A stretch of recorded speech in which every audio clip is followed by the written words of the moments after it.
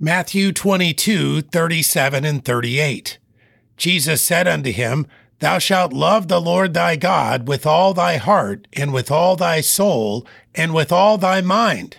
This is the first and great commandment. This was Jesus' answer to the question, which is the great commandment in the law? He tells this lawyer to love God, but explains he should love him with everything he is.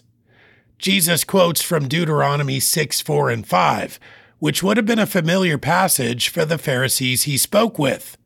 This was a long-standing command for God's people.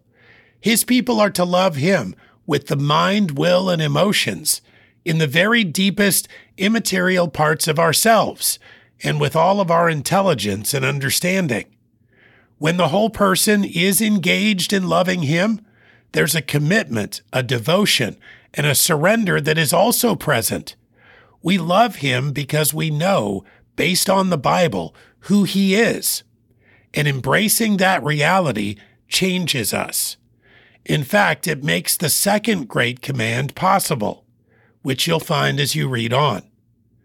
Matthew 22:37 and 38. Jesus said unto him, Thou shalt love the Lord thy God with all thy heart, and with all thy soul, and with all thy mind. This is the first and great commandment.